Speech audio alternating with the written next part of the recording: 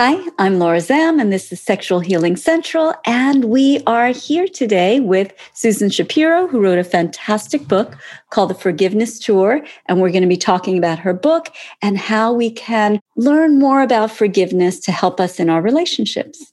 Welcome, Sue. Thanks. Thanks for having me, Laura. Yeah, so excited to have you here. Sue is my writing mentor, and she's the reason that I was able to publish my own book. So I'm very, very, very thrilled to have you here on the podcast. Sue, can you just tell us a little more about yourself? Well, let's see. I've been a writing teacher for many moons. And as you mentioned, you took my class. And by the way, I always quote Your Modern Love because it has the greatest first line ever. At 41, I'd never loved anyone who'd loved me back. And whenever anybody hands in anything boring, I'm always like, nope, it has to be this good. Yeah. And I'm an author. I say I'm an author of 13 books my family hates. And my first book was actually about relationship, 5 Men Who Broke My Heart, where I went back and remet my top 5 heartbreaks of all time to find out what really happened. And I pinpointed the moment where I myself screwed up each relationship. And The Forgiveness Tour is my new book. And that just came out. I was working on it for 10 years. So I'm excited to have it come out. And I'm very happily married to a wonderful fellow writer who's really sick of book events and who's one of my favorite characters. What made you write a book about forgiveness? Okay, so after 5 Men Who Broke My Heart, which was really about coming to terms with 5 toxic relationships, I wrote another memoir called Lighting Up, How I Stopped Smoking, Drinking, and Everything Else I Loved in Life Except Sex, which was about giving up 5 toxic substances. And it told the story of my addiction therapy with a brilliant addiction specialist named Dr. Winters in the book.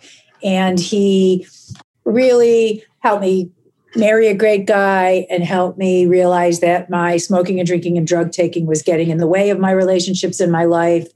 And he was at the end of the book.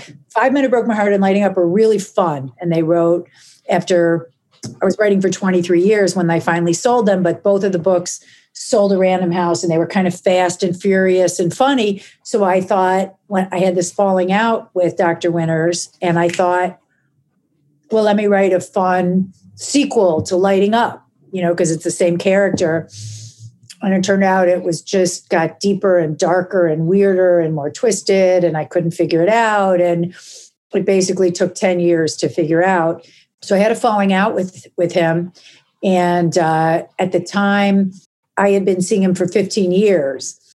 And he was really like a mentor and a guru who helped me in every way. And so I was kind of lost without him. And I kind of, I was afraid I'd relapse. And the big thing that really screwed me up is I'm the type person that if somebody does something fucked up, but then they apologize to me, I always forgive them.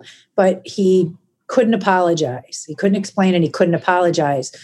So I just didn't know what to do with someone who was kind and important to me for 15 years, who all of a sudden does something and won't apologize for it. So in trying to write about it, I wound up seeking out other gurus, and I went to my rabbis, and I went to my childhood rabbi and an Israeli rabbi that I'm friends with. And I went to a lot of religious leaders, and I went to psychiatrists and other doctors I knew, trying to figure out the question, how do you forgive somebody who won't apologize? Because it just confused me. And then I wound up taking a cross-country forgiveness tour where I interviewed people all over, and I asked them the same question, which was, what's the one apology you're owed that you never got? And how do you cope? How do you deal with not getting an apology that you're owed? And I wound up going to people with very, very heavy, fascinating, much more complicated stories than mine, including my co-author, Kenan Trebincevic, who was the survivor of an ethnic cleansing campaign against Bosnian Muslims like himself when he was 12, Holocaust survivor friend, someone who had survived sexual abuse by her father and was trying to forgive her mother for staying with him, a trans person who felt that God owed them an apology. Like I just really asked people, because I wanted wisdom and I wanted to hear how people, there was a man who forgave the drunk driver who killed his wife and 2 children. So it became darker and heavier, and, swamis and reverends and priests and rabbis. And, I just really wanted to understand and get to the bottom of it. And it was way more complicated than I ever thought it would be. Well, I'm almost done with the book, and it is very dark. There's a lot of pain in there, but it's also uplifting to see the way that people can transform this pain, and so moving. Thank you. I found each of the stories really moving and illuminating in their own way. Right. So I interviewed hundreds of people, and when it came time to choose 13 stories, I tried to pick stories that each one would illuminate something new and surprising about how one, if you can't forgive somebody, how one gets over not being able to forgive someone and moves on. So that's how I definitely wanted, a diverse, I didn't want it to all be, women my age. I wanted it to be, different ages and different stories. But I think I chose the heaviest ones that really blew my mind. That really had something new to tell me. And part of it was, I'm a huge advocate of therapy, and this therapist saved my life in so many ways, addictions, and he helped me get, triple my income and fix my career and get books, and definitely helped me marry a fantastic husband. So I didn't want to write a book that just was negative about therapy, and there's a former student in there who had a complicated relationship with, and I didn't want to say anything negative about her. So I think part of the reason it took me so long to finish and to publish is that I had to wait until I thought there was wisdom and inspiration to share, and that that I had something that would do good in the world. So that might be why it took so long. Yeah, it's like I said, it's so powerful. Can you encapsulate it, what you learned after going on this journey and doing all this research? What did you learn about forgiveness? Well, one of the things I learned is that there's sort of this $1 billion forgiveness industry that promotes radical forgiving everybody everything, and that's bullshit. So don't forgive everybody everything. There's not a forgiving blanket. I actually just recently wrote a piece for Newsday about when you should not forgive. And there are many scenarios where you shouldn't forgive, especially if you're not ready to, if someone's pushing you to do it, if you were sexually abused. A lot of times it's, men push forgiveness and you should get over it on women, when they're not ready to, or they don't feel it, genocides. And, I don't know that I've never met a survivor of genocide or a Holocaust that is going to forgive their oppressor. So I think, first of all, I learned it's very nuanced. Every hurt, every story, every person, so number one, don't forgive everybody everything. One thing that interests me was when I was trying to analyze who was able to forgive offenses that weren't atoned, what interests me was the people who were able to forgive and move on the best, it seemed to me, were people who were very content with their present life. And so, for example, if somebody was happy in work and love, they were much more able to leave something in the past and move on. If someone was not happy in their current day or couldn't get what they want, they were much more likely to cling to an eternal vendetta from something that happened to their past. And I thought that was illuminating and helpful, because taking, as the Holocaust survivor who was a psychotherapist said, taking baby steps to get what you want in present tense that's a really good way to start. So that was interesting to me. And it actually made me realize that there were things that weren't going right in my present day life that were making it harder for me to forgive. I also learned the importance of a good apology. And my book is The Forgiveness Tour, How to Find the Perfect Apology. There really is a perfect apology. And there's a lot of sucky apologies. In fact, there's these 2 women who do Sorry Watch on Twitter. And it's a blog of like weaselly defective apologies in politics and in public life. And there's a lot of ways you could screw up an apology. So I learned that there's a way to give a good apology, and I now give much better apologies. I also learned, and I did a piece for the New York Times on this, there is a way that you could make it more likely that you will get the apology that you want from somebody. Really? What is that? Well, so some ways that you could get the apology that you want. Well, first of all, you can't expect people to read your mind. So if somebody has upset you, or you think you're owed an apology, you absolutely have every right to let them know. And I'm not saying don't be hysterical, but you have every right to, whether it's write them a letter, write them an email, or tell them in person, listen, the specific thing that you did really hurt me. And I feel like I'm owed an apology. And there's a very extreme, amazing example I give, which is Deborah Kopagin, who's a terrific writer, book author. She wrote a letter to a man in college who raped her. And she talked about how long it took her to get over and how it still haunts her. And she sent it to him. And he immediately wrote back, apologizing profusely, saying that he was drunk and had blacked out and he didn't even remember it. And he's been sober for a long time. And she wrote this gorgeous piece in The Atlantic about it. But she felt so liberated having said what she needed and asked for it and going for it and getting it. It was just a very liberating experience for her. So I thought that was really interesting. And then my former therapist, Patty Gross, said, instead of overreacting, a really good thing to do to start is to calmly ask questions and to clarify information, because sometimes when you feel really hurt, there's a misunderstanding. And there's an example that I used. Hilariously, they took this out of the New York Times piece. But the example I used was that I felt that it was a personal affront when my father voted for Donald Trump, because I'm a liberal and feminist, and he knew that I hated him. And I felt like the racist slurs just made me crazy, and the sexism. So, but instead of fighting or being aggressive with my dad, and just in a very calm, neutral voice, I said, could I just ask you to explain to me why, what about him made you vote for him? And what he wound up telling me was that my father grew up poor, and he worked 50-hour weeks for 50 years and became very successful. And the inheritance tax was huge on his mind. He was in his 80s. He was sick. And he just said, I want every hard-earned cent that that I spent so many years breaking my back over. I want it all to go to you and your brothers and not the government. So what's really interesting is that I had a misconception that it was somehow slighting me, when by asking for added information in a very calm voice, what I found was the opposite. I found that he was actually thinking about me and my brothers up foremost. That was the most important thing in his head. That doesn't mean we agreed with his decision, but it was extremely illuminating to hear him say that. Wow.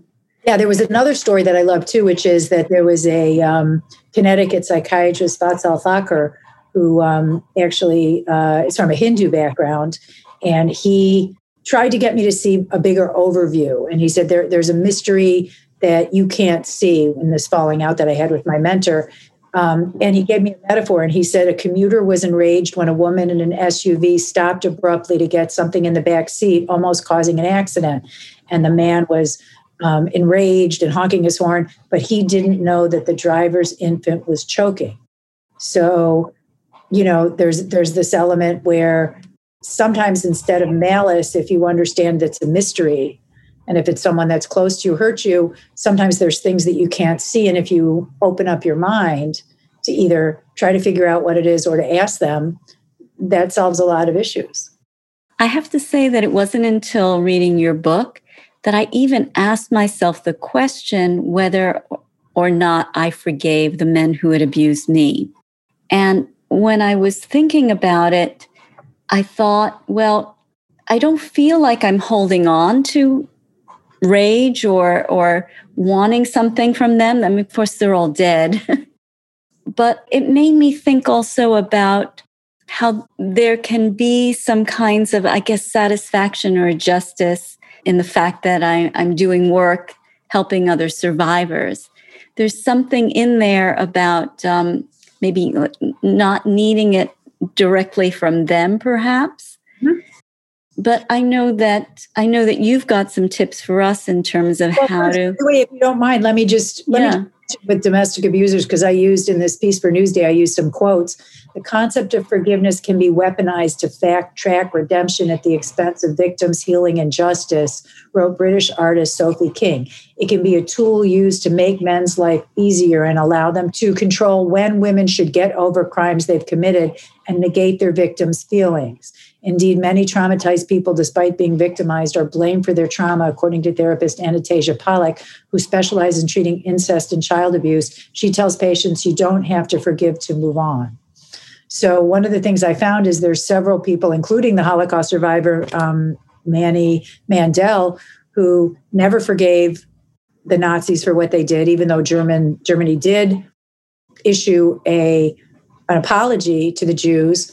A couple interesting things I learned from him. Number one, the reparations helped more than the apology, because the fact that the German government gave his father money to continually to move on and to be able to put their lives back together was huge. So sometimes what's interesting is the reparation means more than the apology.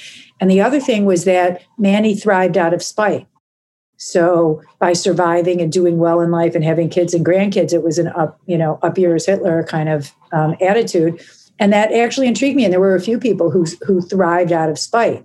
So I'm not necessarily saying you have to hold a grudge, but there are definitely times when you're not ready or you don't feel compelled to forgive someone who didn't apologize or never came clean or might have done it to other people or never paid reparations, never understood, acted selfishly, never understood how much they hurt people. You're not obligated to forgive, and your healing and recovery is not dependent on you forgiving.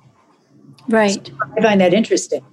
Yeah, I mean, I grew up on reparations. Reparations were a huge part of our monthly income, actually. And it was, I don't know really how it affected my mother in terms of her relationship with the Germans, but I know that my mother also survived because out of spite. My mother said that when she was in the concentration camps, that she held on to see the Germans lose the war. She wanted to see them suffer, basically, not just to have this balance, but she wanted to see them lose. And that is what allowed her to hold on despite all this disease and everything. So I really, when I was reading that, I really took it to heart. Yeah, the thing about reparations is, I mentioned that people who are able to feel content in their work and their love life and what's going on in present tense, it's easier for them to let go of the past.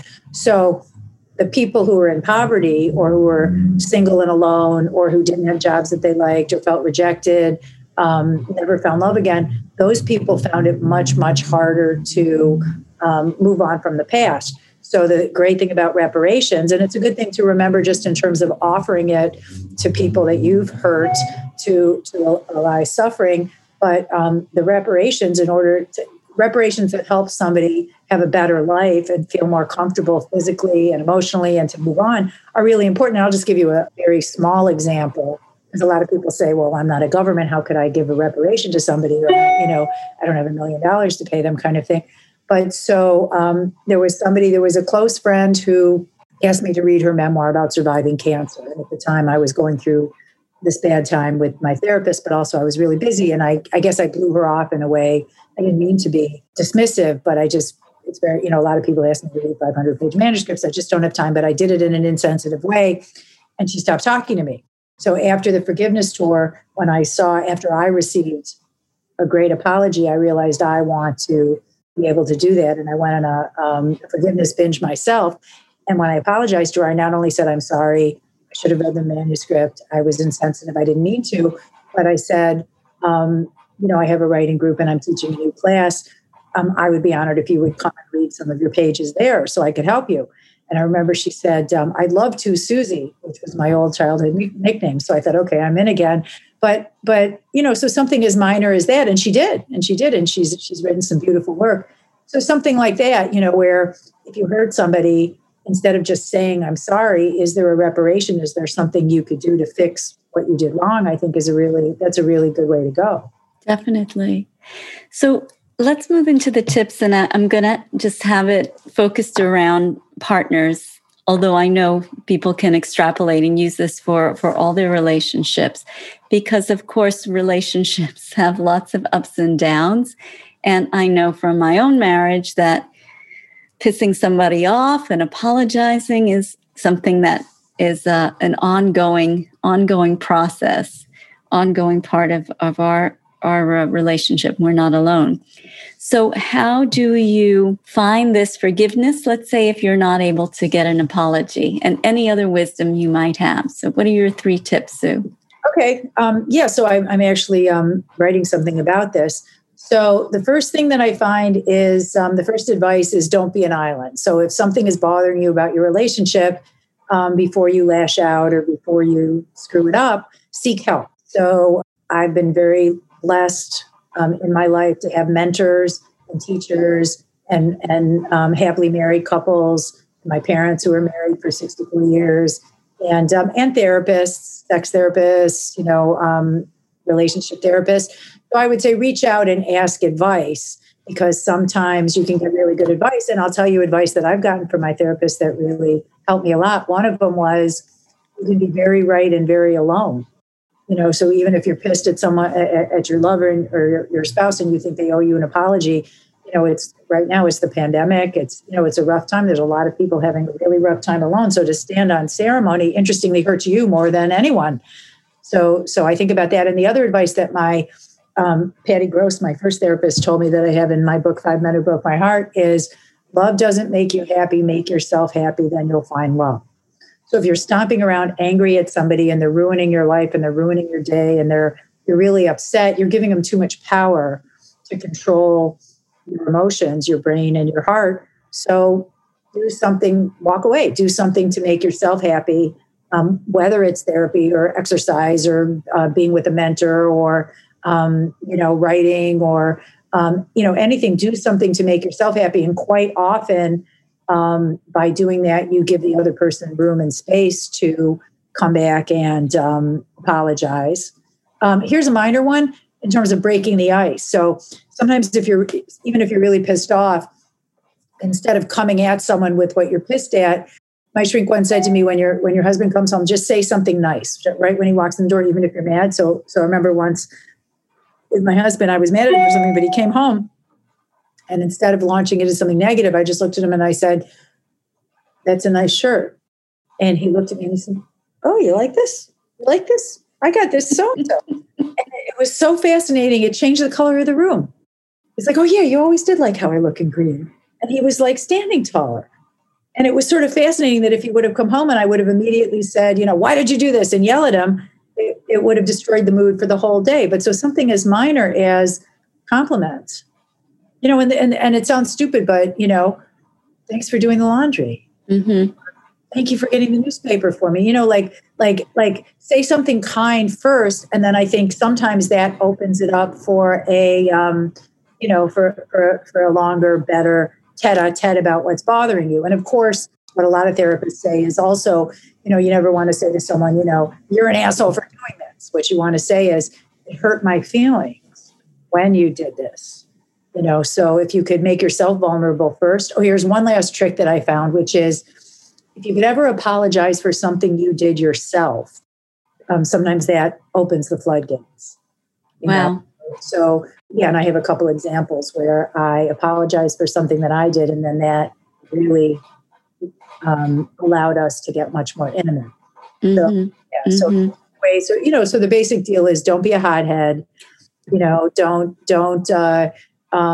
have unrealistic expectations that the human being that you're with is going to be perfect and not make mistakes. And don't read their, you can't read their mind. Ask them what was going on. I love that. The healing part for this podcast and the vlog, it's very general, but it does imply that people are moving back toward some sort of wholeness individually or couples. Yeah, and I think this advice is so apt and so helpful. There was one thing that I really like when I talk about getting help. And what happens is that there's a rabbi in Michigan that I really like, Rabbi Joseph Krakoff, and he does hospice work. And what he says is at the end of life, he asks all relatives to recite a prayer together. And the prayer is, you are forgiven. I forgive you. Please forgive me. I love you. Kind of fascinating how many times somebody's estranged or there's things that are unsaid. And just by saying that prayer together, it heals people. That's beautiful. And so even if you're ambivalent, like you can be ambivalent and make a decision to say something kind, and it just, what's interesting is that you think you're doing it for someone else, but the truth is you're really doing it for yourself. Right. Definitely. Well, thank you so much, Sue. This has been such a great conversation and so many nuggets. And I can't wait to have people hear it. I love the pleasure plan, and we'll have to figure out, now that I'm figuring out online events, let's figure out a Zoom event together. Awesome. I'm really looking forward to it. And thank you so much again for the Forgiveness Tour. Yeah. And I'll have links below where you can get a copy of it. Thank you so much. Thank you, Sue Shapiro. Bye. See you soon.